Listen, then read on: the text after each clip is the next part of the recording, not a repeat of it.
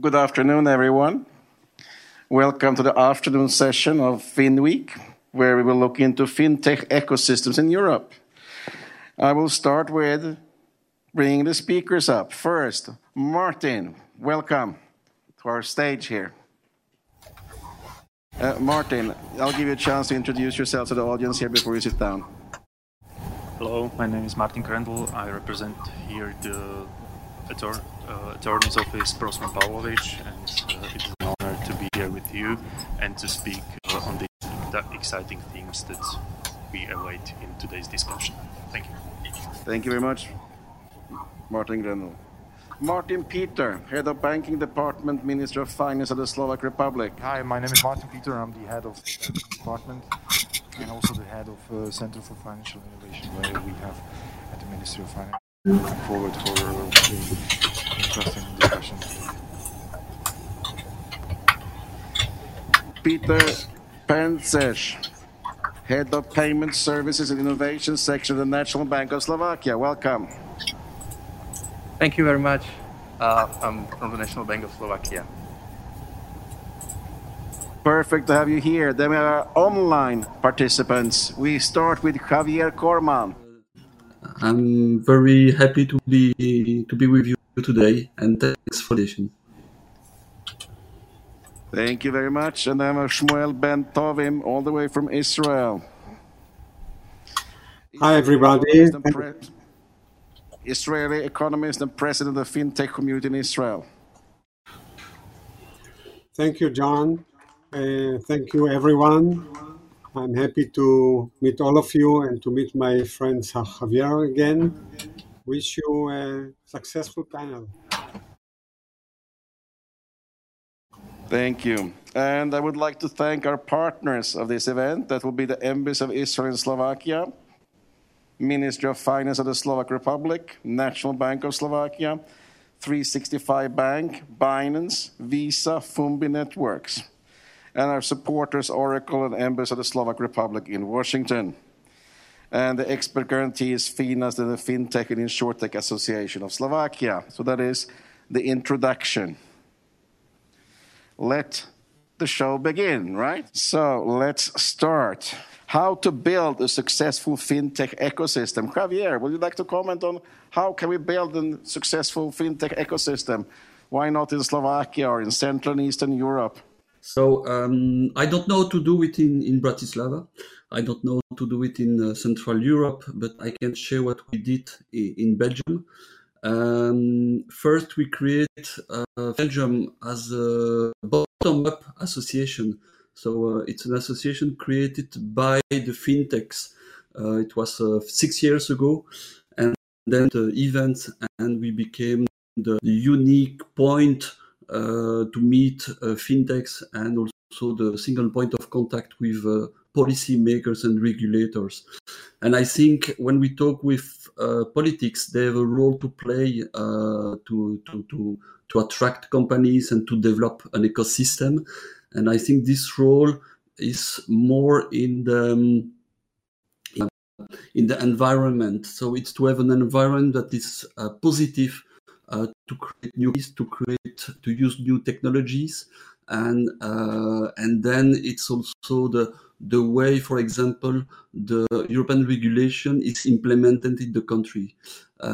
So we push always the Belgian regulators in our case to avoid gold plating and to avoid to do stronger interpretation in the regulation than our neighbors, just to avoid a negative competitive effect. And then if you have a good environment for to set up and create new companies together with policymakers and regulators that are open-minded to new technologies and new players, then you have the first steps and the first bricks that are necessary to build this ecosystem. But the final movement, the final energy must come from the companies themselves. It's impossible for the public to create themselves a company. It's the the entrepreneurs who have to do that, and a good way to attract them and to motivate them. Much. And I would like to get a comment from Peter Penzesh, Head of Payments, Service and Innovation section, because that goes hand in hand with what Javier was just talking about, I think. How do you see this from the regulator's point of view and or more working with innovation at the bank? Exactly. Thank you very much. I was pleased to hear from Javier that he stressed the role of the private market sector in creating the fintech environment, because I think it's vital that the fintech ecosystem is or comprises good interaction between private players and public authorities. It's the private players that should create the pool, and it should be the public authorities that should respond, that should push in the direction of cultivating the fintech environment. And there are many ways the public authorities can respond to the pull from the market. For me, one of the most important things is that the public authorities listen to what the private players are saying, and also they interact with private players through many different ways. And one of them is, for example, to involve them in decision making, in creating new rules, and then also to inform them about the new rules that are coming, so that the regulatory compliance costs can be foreseen in advance. And then there are two other tools that are quite popular over the past few years among public authorities and especially supervisors, and it's the sandboxes and innovation hubs. These are the interfaces between supervisors and private market players that enable public authorities to gather first-hand information from the market, interact with those with most innovative ideas on a either short-term basis in hubs or long-term basis in the sandboxes, and also give them guidance how to adjust their business in line with expectations of the supervisors. So it says that it takes two to tango, and I think it takes two to create and maintain viable fintech ecosystem. Thank you. And how do you see the future for cross-border payments, which is still today, 2021, slow and somewhat costly, since that seems to be your area of expertise? Yeah, I think the immediate next step is the instant payments that are launched in some countries already and that are launching in Slovakia next year. So that we expect will be a big change. Thank you. Anybody would like to comment? Martin Peter, Martin Krendl, or Shmuel, or Javier? I would like to comment on the ecosystem that was part of your initial questions. As you have mentioned, our group is called the FinTech Community of Israel, not association and not lobby, but a community, because we actually believe in the strength of an ecosystem. An ecosystem means that all the interested parties, everyone who has interest in fintech, is part of this community. And very much like Javier mentioned, we are not only a group of fintech companies. Of course, they make a great deal of our membership, but we also have the financial institutions, the regulators, the academia, consultants, investors. So everyone who has some interest in fintech is part of the group. And I think this is a very major element in building an ecosystem which is supportive to innovation and to the young companies, because they have free and open lines of communication with everyone they need, either be investors or the regulators or others.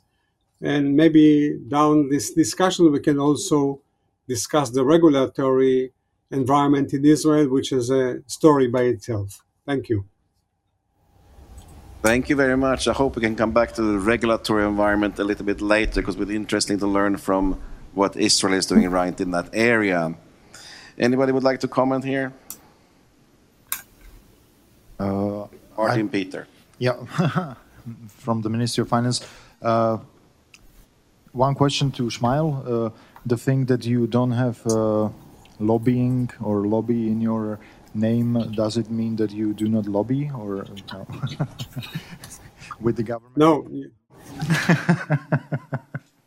Of course, I think it's very good when, as you said, that you have a community, also what Xavier said, that you have a community of fintechs, individuals, companies that are lobbying, that are pushing, doing some pressure on the government, on the supervisory, regulatory authorities.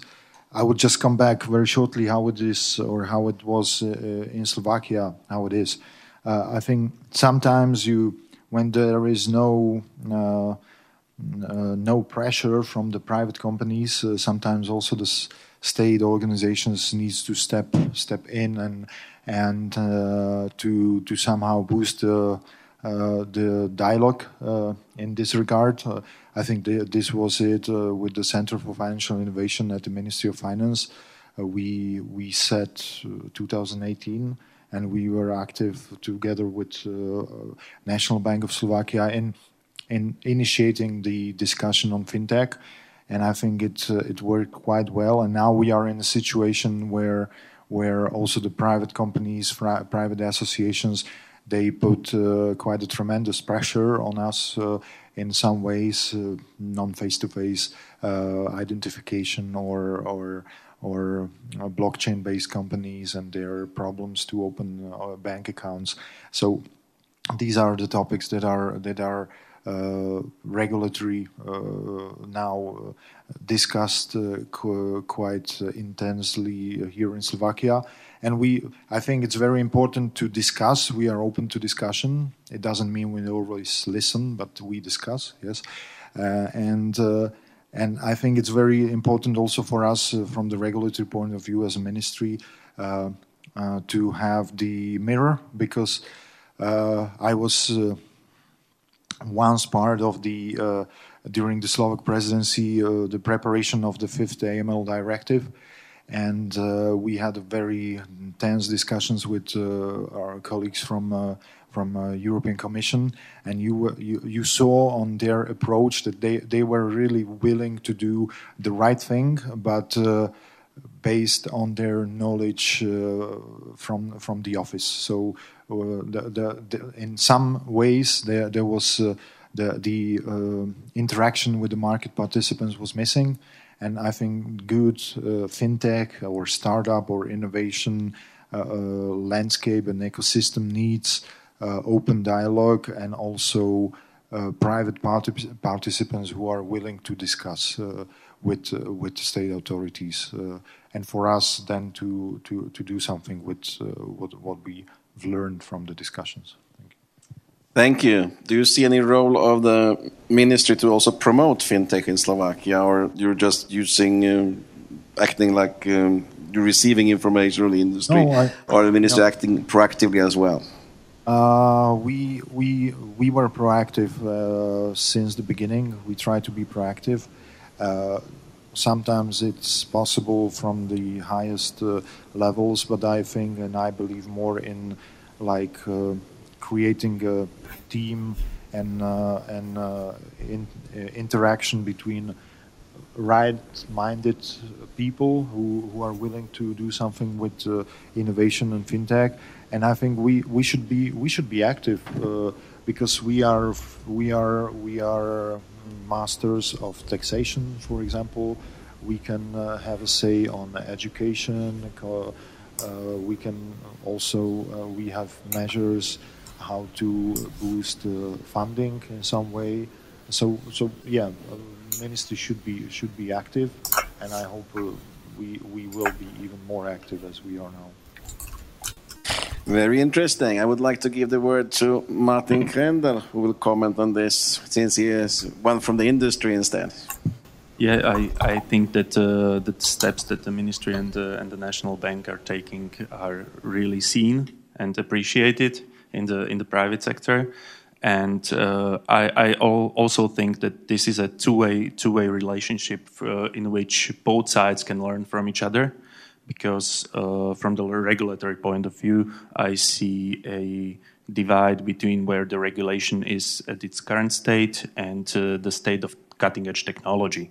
And I think that activities such as my two colleagues here described are instrumental in closing the gap and getting the regulators to get hands-on experience with new technologies, to understand them as well as the companies and the landscape in the private sector, and then to pass regulation which will promote growth and other opportunities for both the state to profit and also for the private sector. And the current trends in policy implication, emerging trends, what do we see? What is happening when it comes to regulation in this area? I think that could be for one of you two. I don't know who's most suitable for this follow-up. Maybe I can start. So, thank you. In case of we are part of European Union. The most important policy decisions in the area of financial services are being done at the level of European Commission. And we see that the European Commission understands that we are in 21st century and the world is changing every day. Possibly the most revolutionary file that is now before the legislators at the European level is the regulation on crypto assets. This sector is new, but it's not more than 12 years old. It has not been regulated so far, and now it seems that there is already a need or also a case for regulating this sector. And I think it will bring a lot of benefits to crypto asset entrepreneurs, because they are now in a gray zone, having more clarity, having clear rules on what is expected from them will certainly help them somehow to also be seen as more legitimate part of financial services. And the other strong push we see at the EU level is importance that is now being given to IT security. There is a large file before legislators that should set higher standards for IT security across all regulated institutions, including crypto asset providers. And maybe third area is AML.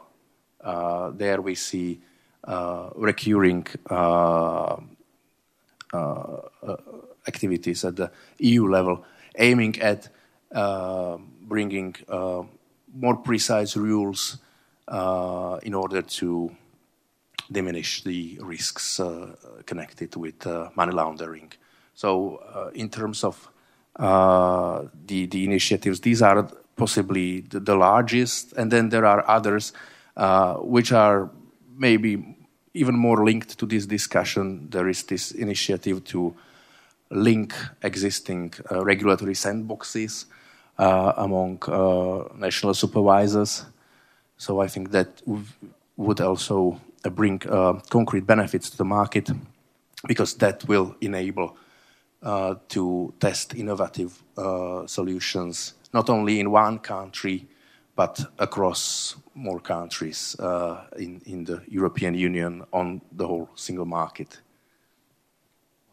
Just, if if I may add, one important initiative, or it's a group of initiatives on the European level, is the new AML rules that are on the table. It will, all of you who are from the private sector, it will touch you all, because we will have a more centralized anti-money laundering system in the EU.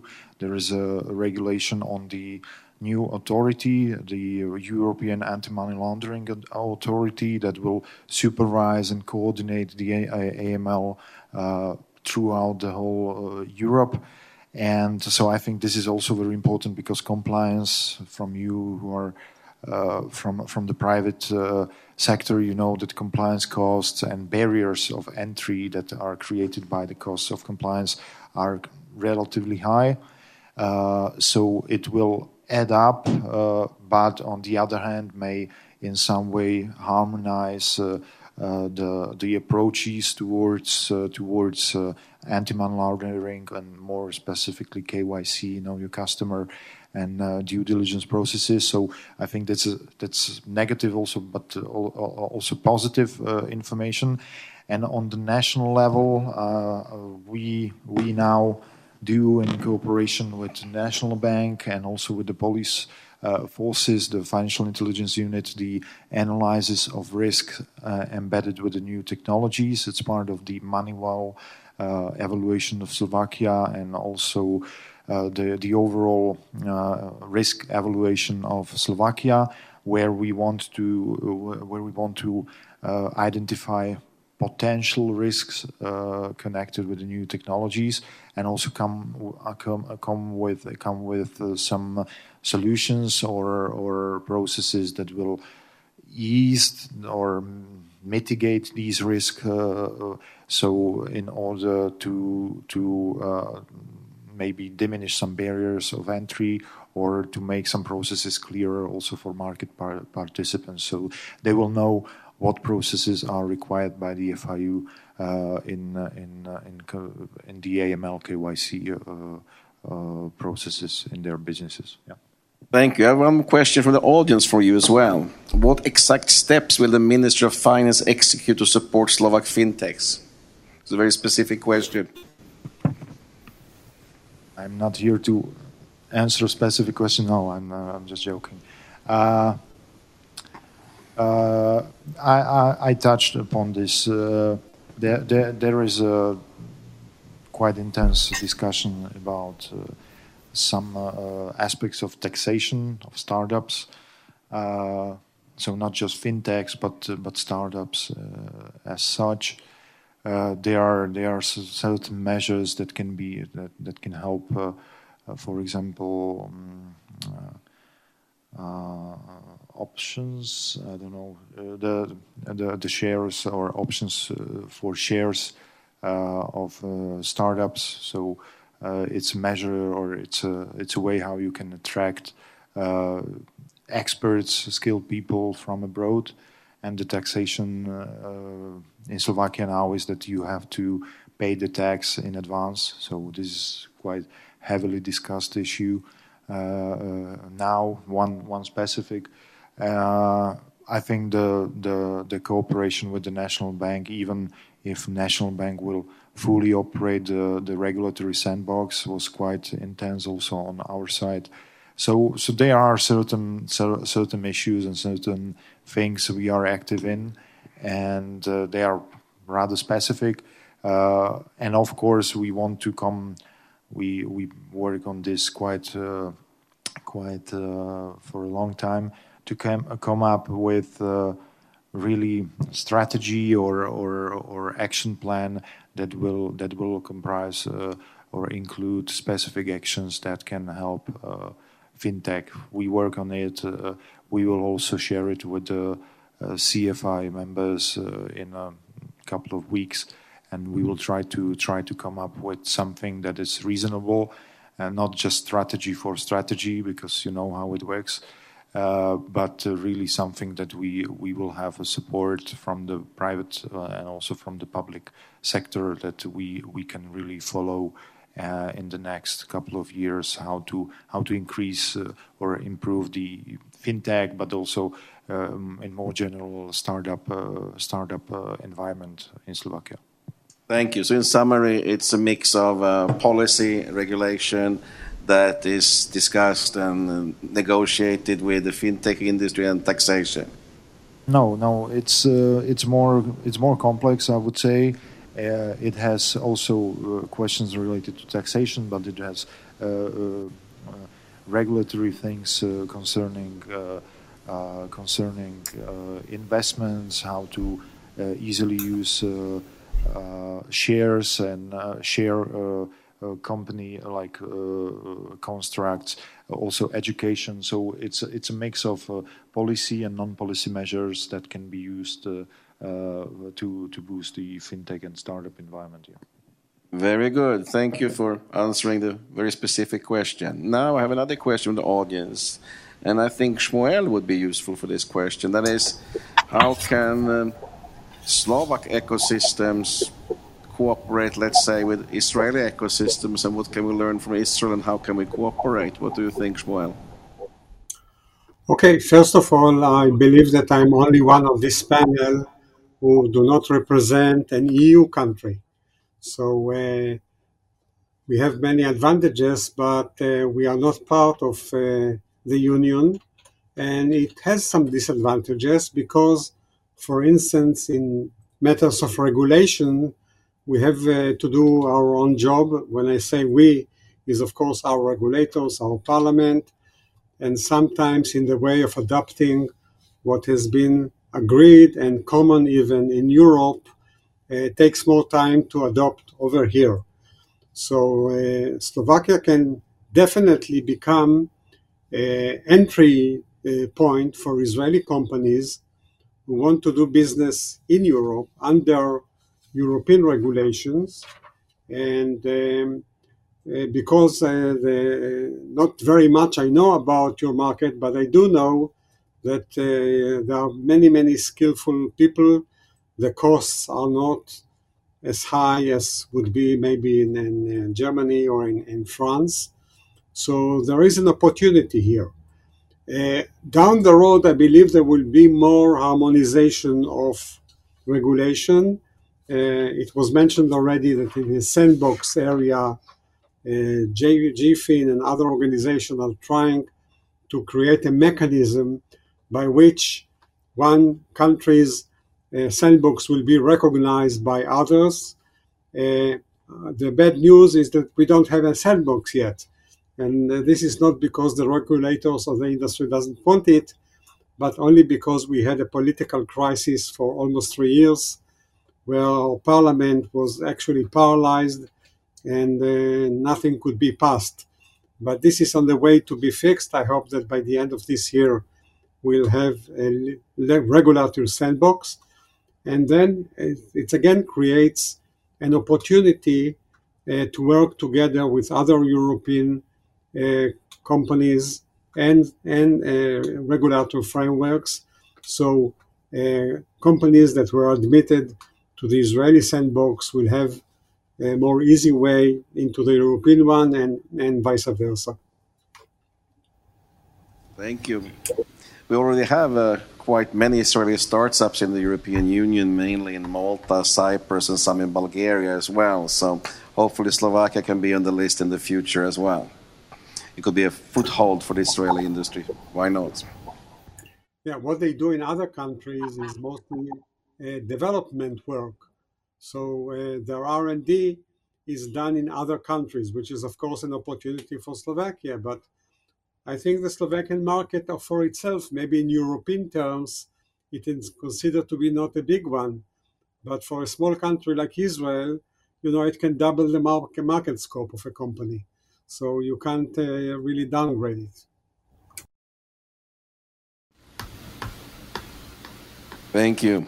I have a new question from the audience here. What steps are planned to remove barriers in digitalization of retail banking industry? Under legislative, digital signature is not allowed for mortgages, for example.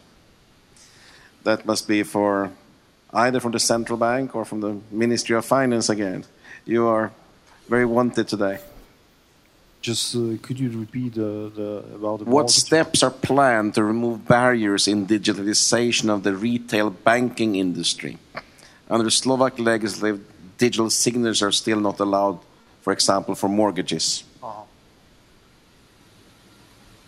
Okay. About the digital signature, like there are,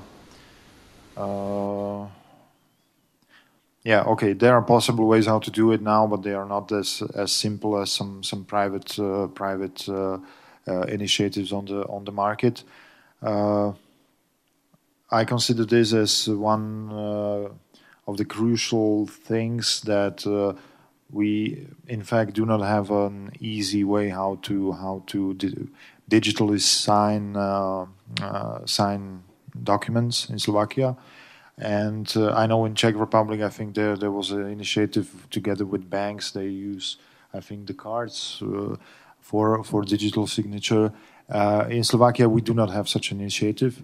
There is Slovensko SK. I don't know if I can even mention this, but I know about the project that's in the shelf. Šuflíku, considering the digital or even e-signature, and I think this is because when you go and when you see the other jurisdictions, for example, last time I was doing something with Singapore, and the cornerstone of the innovation in their governmental services was e-signature. So I think this is something we have to focus on, and we have to do something with, because there is no government-backed easy way how to sign, and it can help. Definitely, it can help. Yes. Do you think it has to be government-backed, or can it be created by the commercial banks and approved by the government as well? I think where are we in the discussion now? I think it's open. So there is nothing specific on the table. So all initiatives or all ways how to solve this are open at the time. For example, in the Nordic countries, is the commercial banking system providing these IDs? Also in Denmark. The Nordic countries, Denmark, yeah. Norway, Finland, even Estonia. Anyway, let's see if anybody else want to comment on this before we continue. Anybody else want to say something? Yes, you should have something to say, Martin Krendl. Yeah, you should have a comment on this. Yeah. It's really appreciated to hear the regulators and the Ministry of Finance to be open to private initiatives, because I really think that this could bring some solution in the long run, and that the inclusion of private sector may be a way out under the supervision of ministry and of the regulators, and that the technology that is out there can be altered or can be modified to serve this need, and to help you translate your good intentions into life more easily, more readily, and to make you more reactive to the needs and the environment, I think. I would just ask one thing, because in the past I was told that I speak a lot about a lot of things, and then the realization is something we need to see. So in this regard, what we discussed at the beginning, that there is a need for pressure from private sector. I think it's very important that also, if there are issues like e-signature or other barriers, that the private sector is really active in this regard and really put pressure, initiates dialogue, or comes with its own solutions of some issues, because sometimes only this is the way how the state machinery can be initiated to move forward. Yeah. Okay, well, thank you. That is great to hear, and it is also a call upon you, private sector, to get together and put some pressure on them. Yes, Javier, please. Yes, I think something important for the development of fintechs is to have a huge adoption by the individuals, by the consumers, and then comes the risk of cybersecurity, etc. So I think one good point to start with is to have a frictionless identification scheme, probably through a combination of ID and application, but something that is frictionless, because an ID with a chip that you have to use with a reader, etc., it's not frictionless. And when you start to have a frictionless identification system, then people start to use much more everything about digital finance and in a wide scale. It's not only for payments, but for every usage. And then the policymakers have a role to play on that, because they can be the motivator for the public sector, for the private sector, to initiate something new. In Belgium, we have a company called EID. It's a company who developed an application on mobile phone. When you create your own identification with your EID, and then with this application, you can connect to a lot of different websites, and among them the government ones. So if you need an official document, if you need to download something, if you need to see your pension, whatever, you use this application, and then this application is also used in a variety of private companies like banks, but the post, etc., etc. And such adoption by the individuals.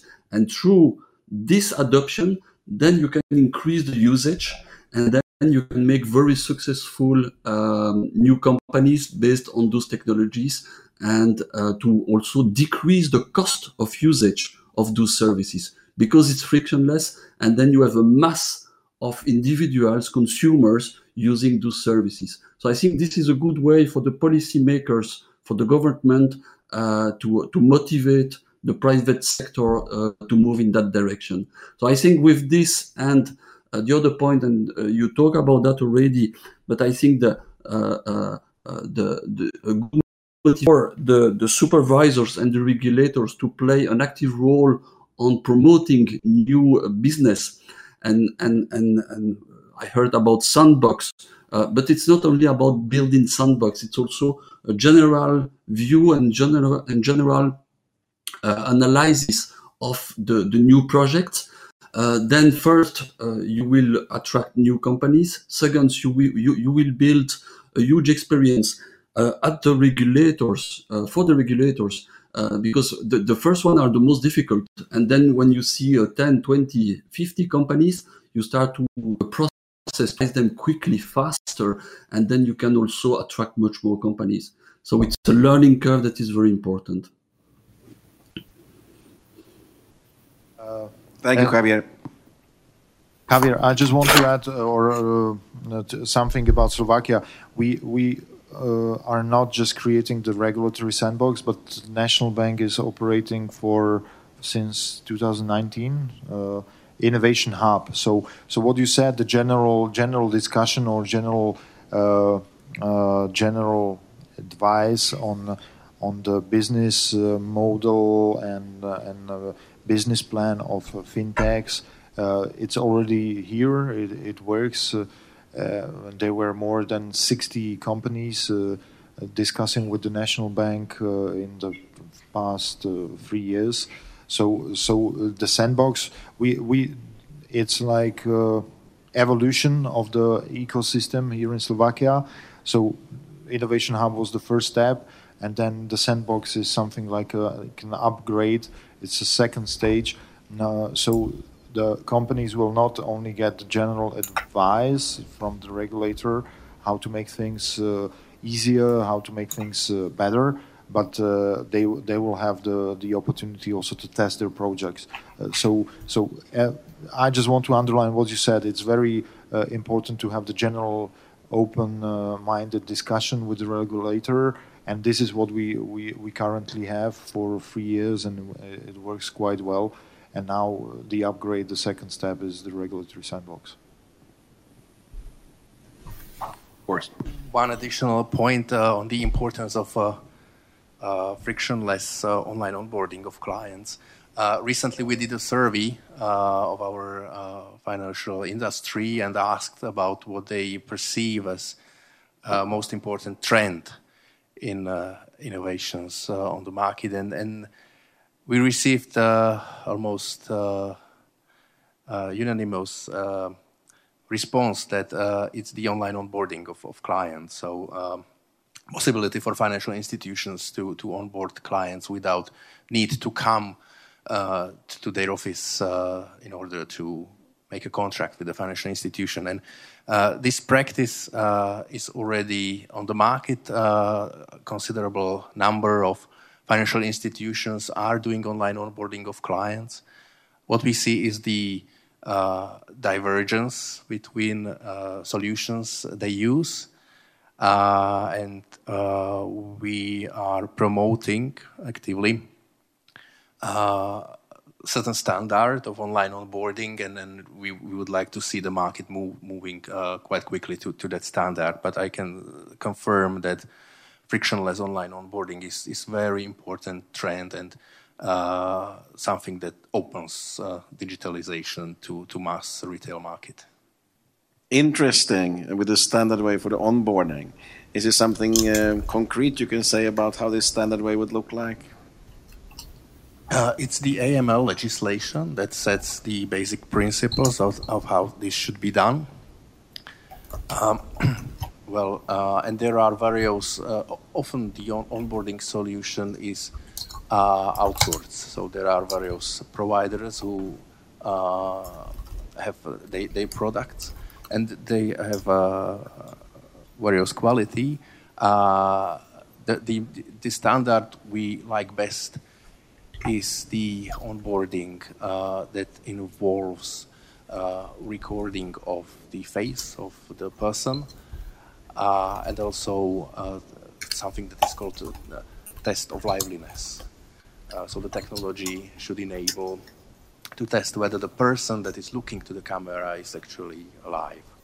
This is the standard we are preferring.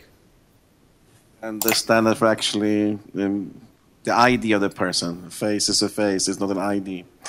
The way we're doing it now, scanning passports and ID cards and invoice for electricity or something like that seems pretty primitive to me. But it's a combination of both things, because a person needs to scan or show its ID card. This is the way the financial institution can read who is the person and the details, and then the person needs to enable the company to verify its identity, and the camera recording is the way how to verify the identity of the person. There is a photograph on the ID that it's compared to the live image of the person. So this is how the identity is verified. Thank you. I think it clarifies it. Do you have any comments? No. Okay. Then we will continue. And I would like to look into the question you have from the audience here. What needs to be improved in Slovakia in order to ease business conditions for fintech firms? Are there lessons learned from operating the innovative hub? I don't know who would like to start on this question. Okay. Maybe I can Peter, start, because basically the question ended with the Innovation Hub, and Innovation Hub is something that we operate. So we started with the Innovation Hub 2.5 years ago, and we were not among the first adopters of the Innovation Hub in European Union. We were, I think, the 23rd country in the European Union. But since then, I think the Innovation Hub proved to be very useful to us. It enabled us to have direct interaction with over 70 businesses so far, startups and incumbents as well. So there were both types of businesses that we are communicating through Innovation Hub. And I think it helped us to better understand what is the need of the market. We see that there is a lot of demand for clarity in the area of crypto assets and in the area of payment services. So these are the most prominent members or those who come to us through the Innovation Hub and ask for advice. We give them advice, but we also want to move a bit further, not to only deal with individual cases, but also make some generalizations on the basis of interactions we have from the Innovation Hub. And this is going to the maybe core of the question. We are supervisor. What we can do is to be clearer about how we understand and interpret the rules and what we expect from the market.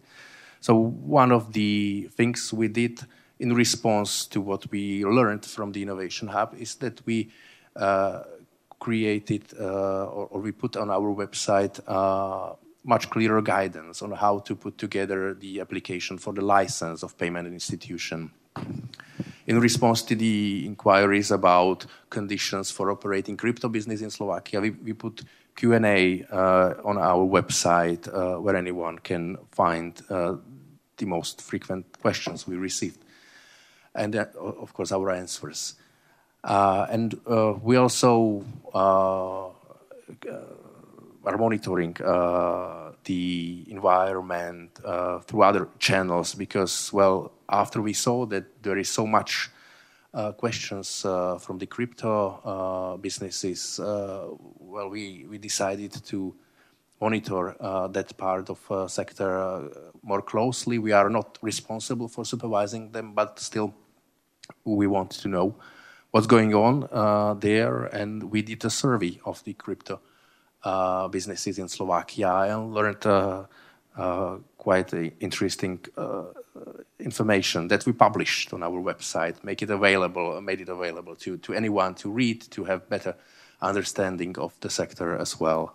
So then very important lesson we learned is that there is always room for improving the rules, and it's the Ministry of Finance that is in power to create and change rules for doing business. Of course, it's also the European Commission who is important, but there is still some room in the different areas. And we escalate whenever we learn that there is opportunity to adjust something in the legislation. We come to our colleagues, to the Ministry of Finance, and we have excellent cooperation. So that's, I think, also something very, very important for advancing our ecosystem. It's that we have direct interaction with the market, and then we pass the information that is relevant to regulator, that we pass it to the regulator, to the ministry, and they listen very much. So I think this is our experience with the Innovation Hub. Martin Krendl. Yes, I think, or I sense that the need for clarity and ease of use is of vital importance to build a functioning ecosystem with inclusion of regulators and the private sector. And I think that that steps in this direction would create a good substrate to be instrumental to promote innovation and application of innovation in Slovak Republic. This is basically user experience. If the user experience is good, if the user experience, so to speak, of the state is good, then everybody is clear on what has to be done. The rules are clear. There is very, very little interpretation that can go wrong, and I think that this will also ease the role of the state and also promote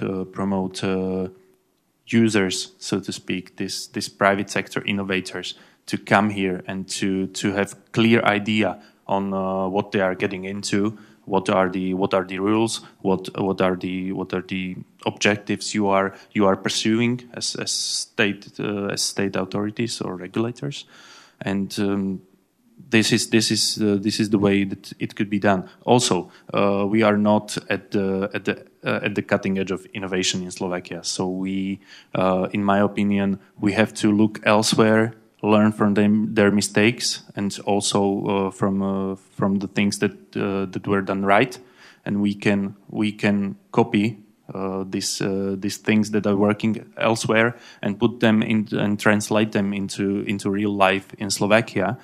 And then hopefully we can close this gap to this cutting edge of innovation, and that we can translate this to a positive environment for innovation, for fintech, for technology, and become part of the very few that are on the top in innovation and are attracting this kind of businesses into Slovakia. I think that also the state would greatly benefit from having such firms here, because they are translating to the market very quickly, and they are very quickly either rejected or accepted by the market, and we can see how they're doing rather quickly. Thank you. Let's look at the collaboration between startups and the incumbent financial institutions. I mean, I believe the bank's going to be here for a long time, so it's more about the interaction between startups in the area and commercial banks today and other financial institutions. How can that be used to accelerate the innovation? And I can think we can give that question to Shmuel. As an economist and president of the fintech community, you might have some experience how the cooperation works in Israel. Okay, I must admit it's a very tricky question, because the banks here actually are on both sides of the equation, if you may put it this way. On one hand, of course, they want to innovate, they want to advance, they want to be seen by the customers and be for real more innovative and cut costs and be more effective.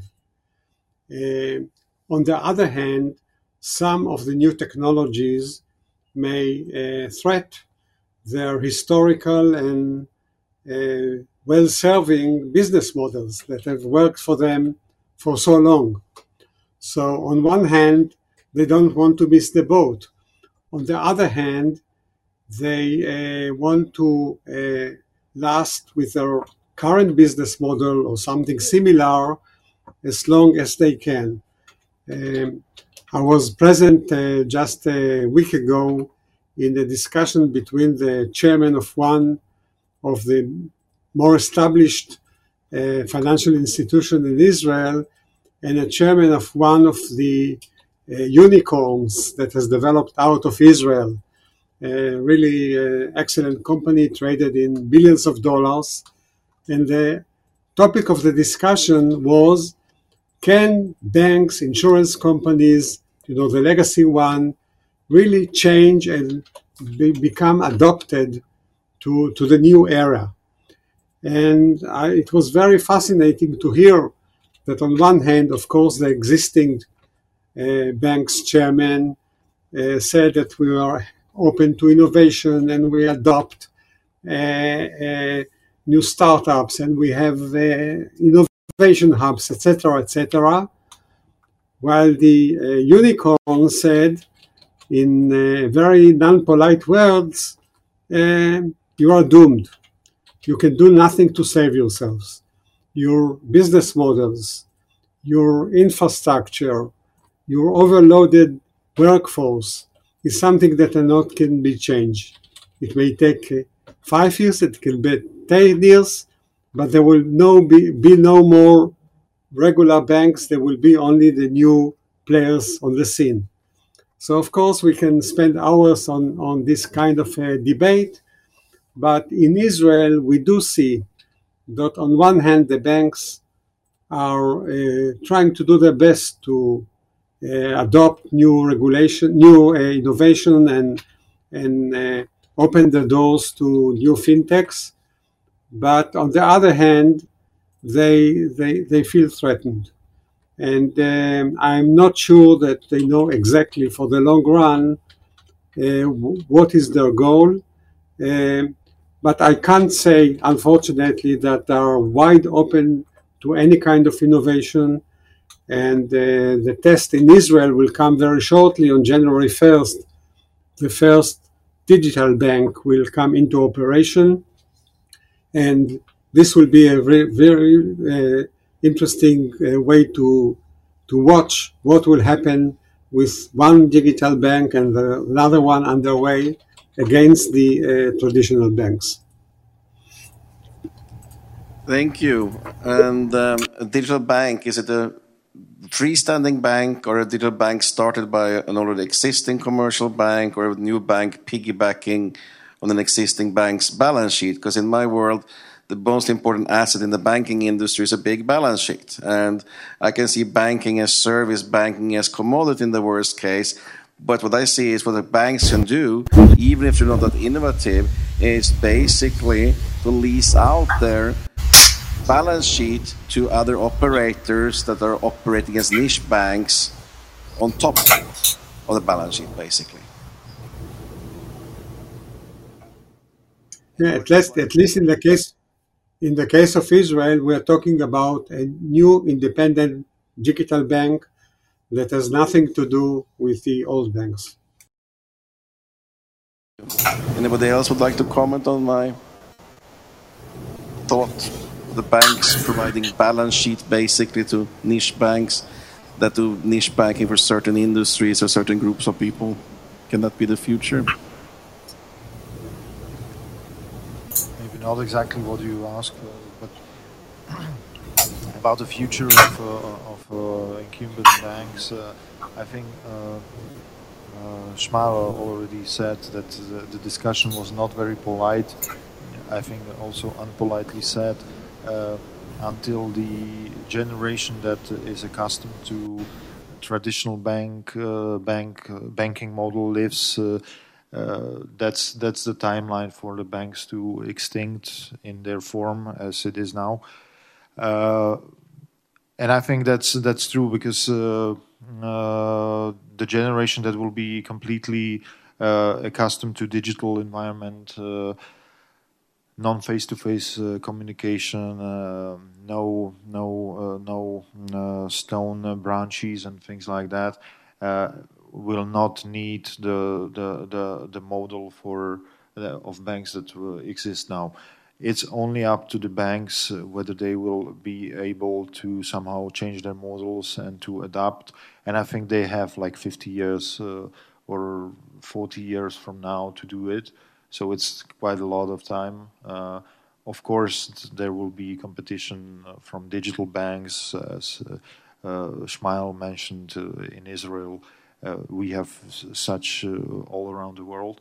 But I think it won't be a revolution that will say in 10 years there will be all the banks will be doomed. I do not believe in this. I'm more in pro-evolution concept in this regard. I completely agree with you on this. I just think that the banks will cooperate more with fintechs to provide niche solution for niche customers long before the end of the next decade. Yeah. Please, Martin. Yeah, the digital generation is coming of age, and they are demanding these services. So the only way forward for the banks is to either adapt or stay with their old model and use the technology that is out there in the world and implement it in a way which the regulator allows. And also the second part of the environment is the regulator who has to see the need and the push for these technologies and to also push for their implementation, for their safe implementation within the limits of reason. The first Visegrad 4 regulated sandbox in the region will be in Slovakia. Does this accelerate innovation, focus on the financial sector? does the introduction of the sandbox increase Slovakia's attractiveness for foreign startups and investors? That question we start with. Okay, please, Peter, you can start, and then we will ask our foreign guests as well. Thank you very much. So it's us that are creating the regulatory sandbox, and it was the Ministry of Finance that was a strong proponent of that idea, and we listened to their idea. We see that as a trend among regulators or supervisors in other countries, and this time we're not going to be 23rd country in the European Union that is implementing sandbox. We are going to be 9th country, so we are in the top 10 as far as sandbox is concerned. Sandbox is starting at the beginning of next year. We'll see how much benefits it will bring. The expectations are high. We heard a lot from the industry about how they perceive the sandbox as something that will be important in moving forward the whole ecosystem. It's always, as I said, about two sides. Much will depend on the quality of those who will want to become part of Sandbox. We do not have resources to deal with everybody who will be interested. We want to pick those that are most promising and work with them. I think it will take some time until we'll be able to draw a conclusion on how much successful this project is. If all goes as good as with the Innovation Hub, it will certainly bring a new quality to ecosystem in Slovakia. Thank you. I think we go to Javier. Do you think this will increase Slovakia's competitiveness in the scene of fintech, this sandbox approach suggested by the Ministry of Finance and worked out through the central bank? I would say that it's a very nice movement to create a sandbox because it creates opportunities for newcomers or even traditional commerce to test new business models, new ideas. So it's definitely a very good decision. And it's good to not wait the European Commission because I think they have a project for a European sandbox. But I think it's lighter and it's easier when it's in your own country. And if you have a direct relationship with the regulator, and I suspect that if it's like in Belgium, the regulators are accessible because the country is also not that, and I think it's also an added value.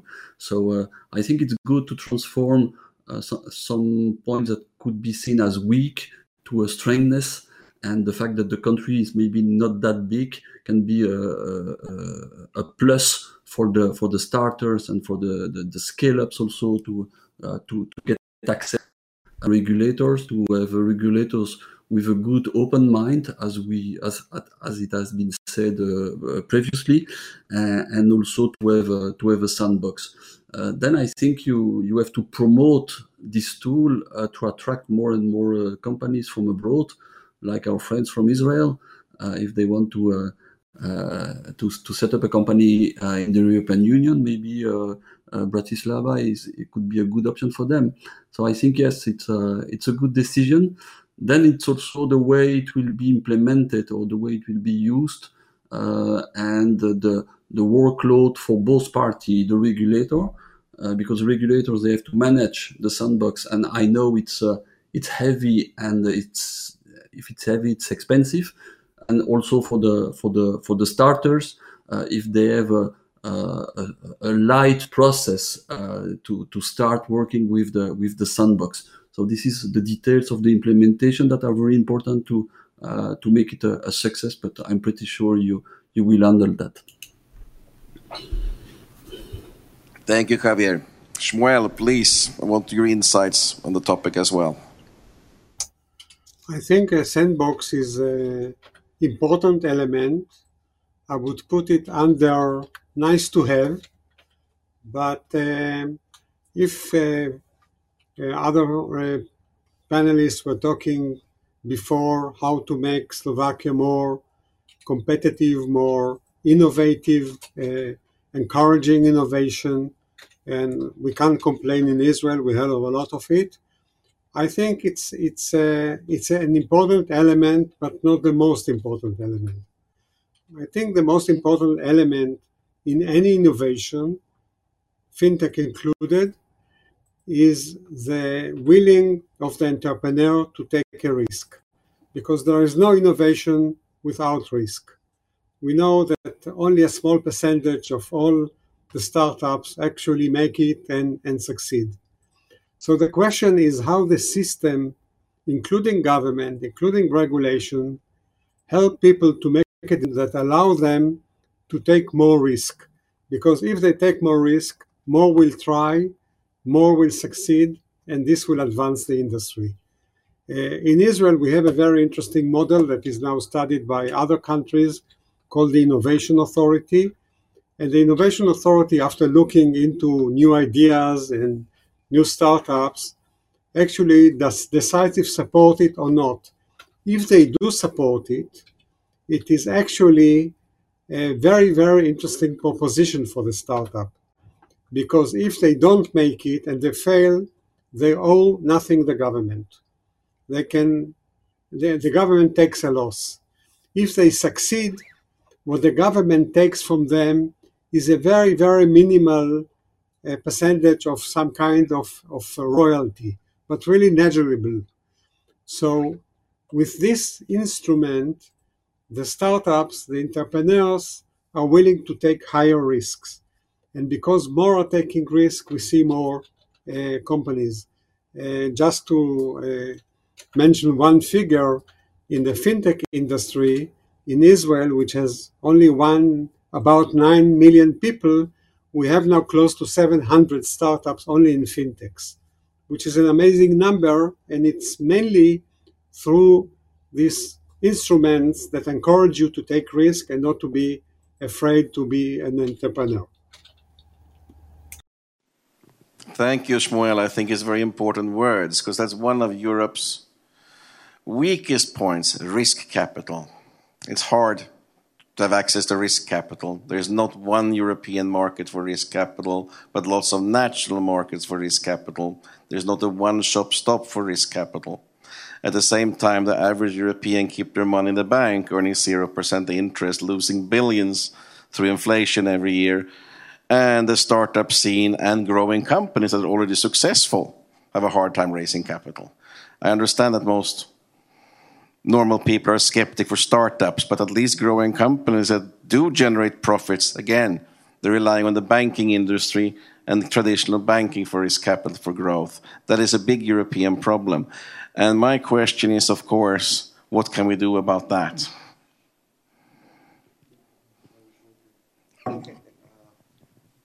There is the initiative of the Capital Markets Union, yeah, but I think in Europe it's more cultural thing.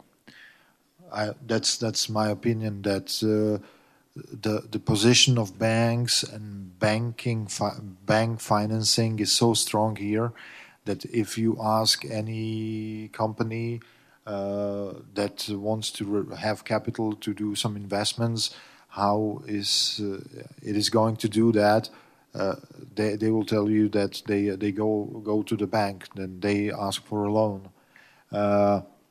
It's changing now. I said there was the initiative of the European Union on Capital Markets Union, but I think it does not work because when you have evolution of capital markets like in the UK or in the US, you have different setup for businesses to think about finding new capital. Really, the setup in Europe is I go for a bank. What is changing now, I think, is that we have crowd investment companies raising Also in Slovakia, there is one very advanced, but there are also European platforms that provide such investments. It's not really venture capital, but it can really provide capital for a startup or a company that is somehow working a couple of years to grow. And I think it will take time. I think it will take maybe 50 years or so when the platforms will be here. Also, the entrepreneurs but to be where US is now in these terms, raising capital through market, it will take at least 50 years because the mindset needs to be changed, and not every entrepreneur is able to and willing to do such change. Yeah. Yeah, but also I think that we have this group of early adopters, early investors, and maybe so to speak, early majority that are willing to take their money and take some risks. And I think it important for these individuals which have some experience or have a risk appetite to be also from the regulatory point of view be allowed to risk their capital in this type of investments. I know that we must and I honor that we must provide a safe environment for the average citizen. But there are also groups of people which have appetite for risks and which are aware of the risks that they are undertaking in investing in this way. And I think that it is important to have in place a structure which can support them in line with the regulation. My question here is: do you propose or do you think that state should provide such platform or structure, or it's up to the private companies to do so, and let the state let them do their work and not to intervene too much? The intervention, I think, would be needed. I see the role of state in this to be provider of the playground, of the regulatory playground, which could be principle based and not based on any hard rules. And such principle-based regulation could also be not as time sensitive, not as in need of frequent changes as the situation progresses. And I think that this in some way could be the way forward also. But there is also a big role of the private sector to cater to such demand and to as you rightly said, to change their mindset and their risk adverse behavior because there is much to gain. I will comment on it as well, because this crowdfunding is great. It's perfect for startups, but it's so unregulated, so the investor doesn't understand what risk they're taking. Because even if the startup is successful, the startup might just issue more and more shares and dilute the initial shareholders and so on. That's why I think we need a regulatory framework, preferably on the European Union level, so it's the same in each and every country, to make an even play field. That's the problem with national versus European legislation. What we discussed, the panel before us discussed the MiCA, the markets in crypto assets, and there were questions whether it's good and whether it's won't create more barriers. But this is the case where the European harmonized legislation is needed, because when you have vacuum, where you have no regulation or just a partial regulation, and then you have these national regulations that are competing each other, it doesn't work well. It can work like for 5 to 10 years, to boost the companies in certain countries. But then, if you really want to use the potential of the European market, you need to have the same rules. So, in this regard, I agree.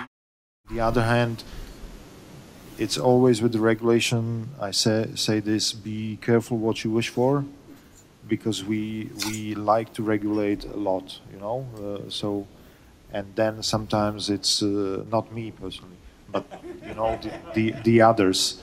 But really, sometimes then it can end up with something you really didn't expect. That's what I named too much regulation. That was where I was going with the framework or with the playing field regulation, because too much regulation and too stringent rules are directly contradictory to any innovation, any new ideas, any new tech. Still, even though the disadvantages of not unified capital markets, there's still 30 fintech unicorns in Europe. It's quite a good number. Unfortunately, UK is counted here as well. It's about 22 in the European Union, which is not bad, mind you. On the other hand, the United States got 81 unicorns in the fintech industry. So obviously Europe, with a much larger population, is behind here when it comes to unicorns. And that is what I connect back to the lack of risk capital and the difficulty of starting a business. Given that this is far from hopeless, we have a fintech bonanza 2021. Fintech industries have raised over 10.4 billion in the first half year 2021, which is more than in 2019, which was the best year so far for the industry. Due to COVID, 2020 was lower. So we raised more in the first half year this year than we ever raised in the whole year before. So there is a bonanza for the industry, no doubt. So there is risk capital available. And my question is, if anybody have any idea how we're going to continue to be able to raise risk capital in the future?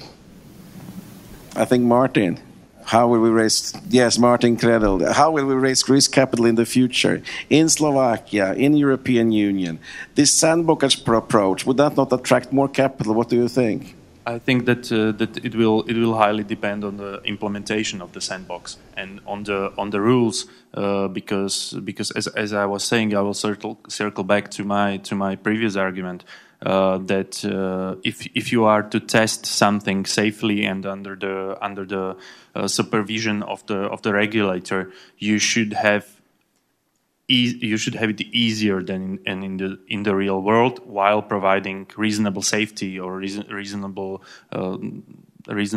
regulation. But you should, if you make it harder for the businesses to test their ideas than to do the business outright, then we will discourage them completely, and any company with some appetite for risk will go directly to market, and we will have, so to speak, the Wild West here. So I think that this is, with respect to the sandbox, this is one important tool that we have at our disposal to make it easier and more user friendly to use this sandbox to test out ideas, to get the regulator to experience the technology and the ideas which are then brought to mass market. And also, I see a great deal of experience to be gained by the regulator, by the state, by being able to see the technologies, the advancements firsthand, and dig into them and get to really know them and understand the underlying technology, which is instrumental to get an understanding for the industry and where it is going. This, I think, should be some steps that could enable us to raise more capital than this year. Thank you. Regarding your question whether there is enough risk capital, I think there is. When I had the possibility to speak to people who are responsible for venture capital and seed capital and funds, they say the problem is not with the money, the problem is with projects. It's what Shmael said. It's about the risk appetite, not on the side of investors, but on the side of entrepreneurs. because there is simply lack of projects that are advanced in a way that they can be invested in, and this is something what regulatory sandbox can help with, because the companies it will be easier for them to come to a stage where they will be more interesting for the investors, and it will be also they will be maybe more willing to take the risk if they will be in a close cooperation, or they will have the possibility to cooperate with the supervisor. Thank you. And I would like to speak to Javier, what he thinks about the risk appetite and risk capital in the future of Europe, sitting in the center of the European Union.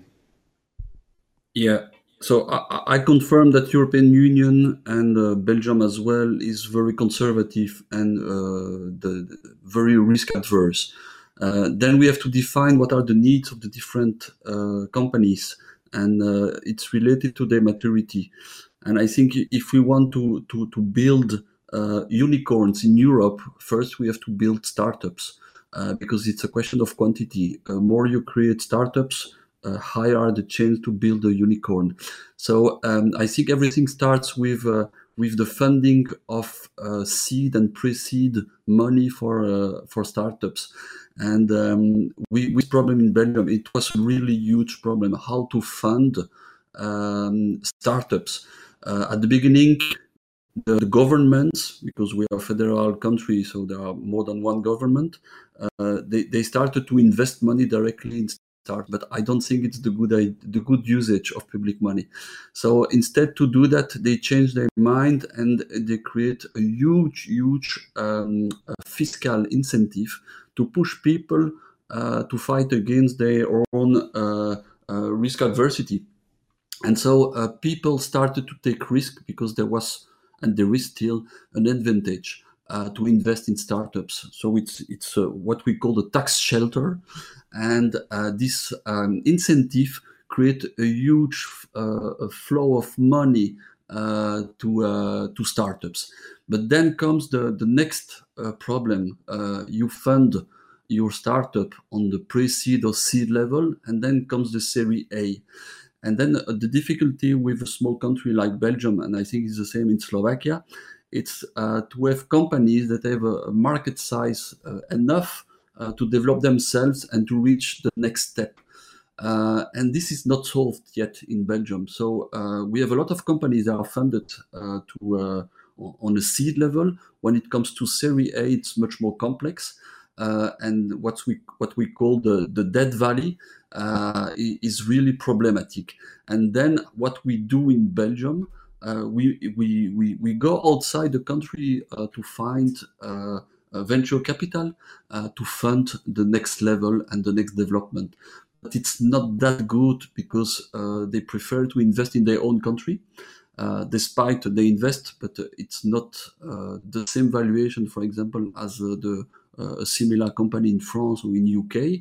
And then also they want to move the economic core of the company to the country where they are. So it means that we see companies moving to UK or moving to France because there is more money on that side. So I think the next step is how to find a way to create national VCs that are able to invest in Series A and Series B in the companies. That's another challenge.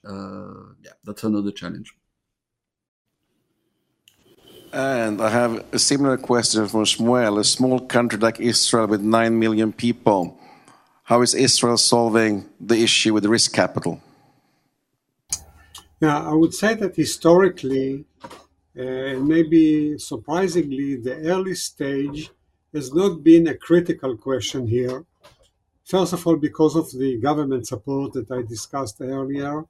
And second, there is a big community of angel investors and local venture capital firms that were supporting ventures in their early stages. The main difficulty in Israel was at the growth stage. There was not enough capital for companies to grow beyond round A or round B even, and not every company wants or is able to go public. So there was some kind of a death valley over there.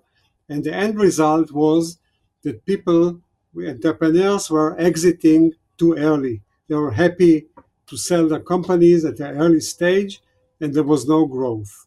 This has changed dramatically in the last, I would say, 3-4 years, where more and more growth capital came to the Israeli market, both by local growth capital funds and many international players, both venture capital and also private equity.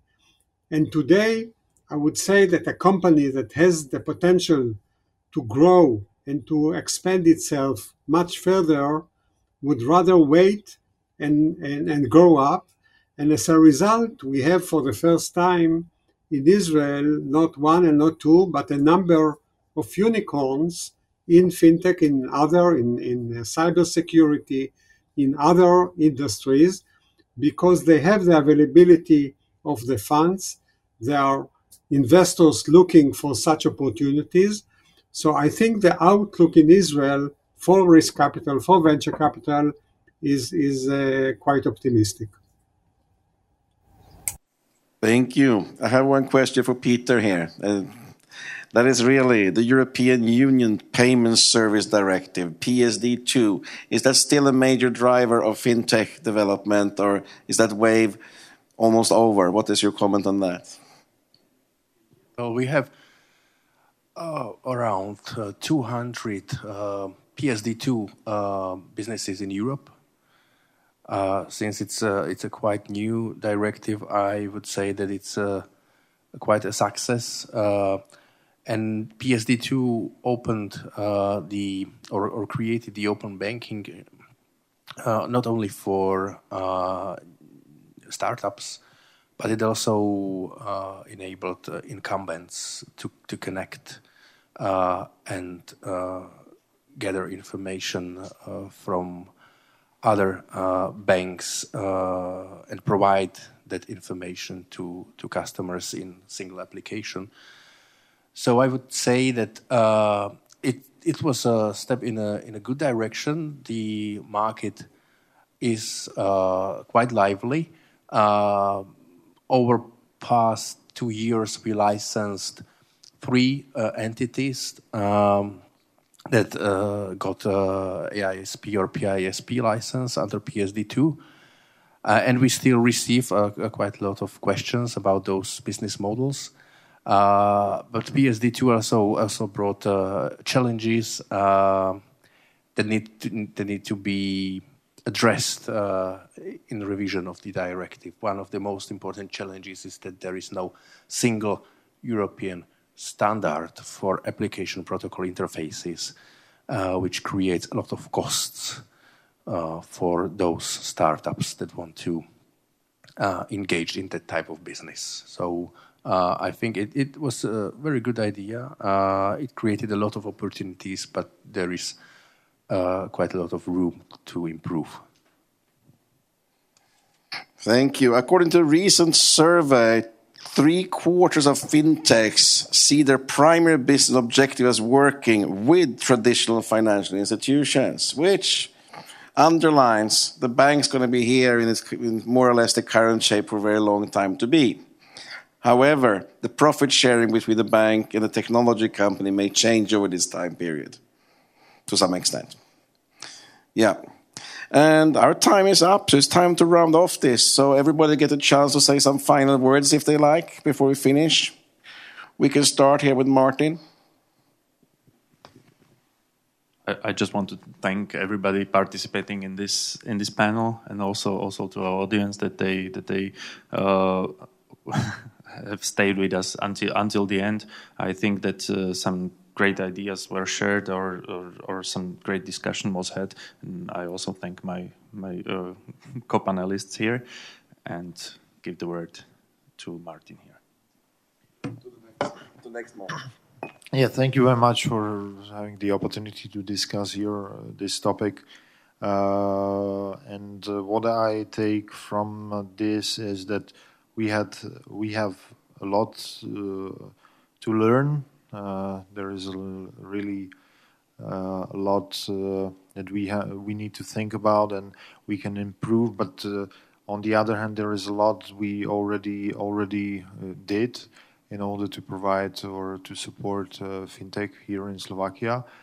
And I will be happy if we will stay somehow in touch because the jurisdictions as Israel and Belgium, they are really similar in size and also in the basic principles how they operate regarding the regulation. So there are a couple of questions I have to our co-panelists, and I'll be happy if we can stay in touch and discuss really further some issues. Thank you. One or two sentences from my side. I would say that building a viable fintech ecosystem takes time. It's 18 months since the National Bank of Slovakia prioritized fintech. 18 months ago, we were not that much welcoming to innovations. It changed. We are very much in the listening mood. I see a lot of stakeholders in the audience that I know from the many interactions we had over those past 18 months.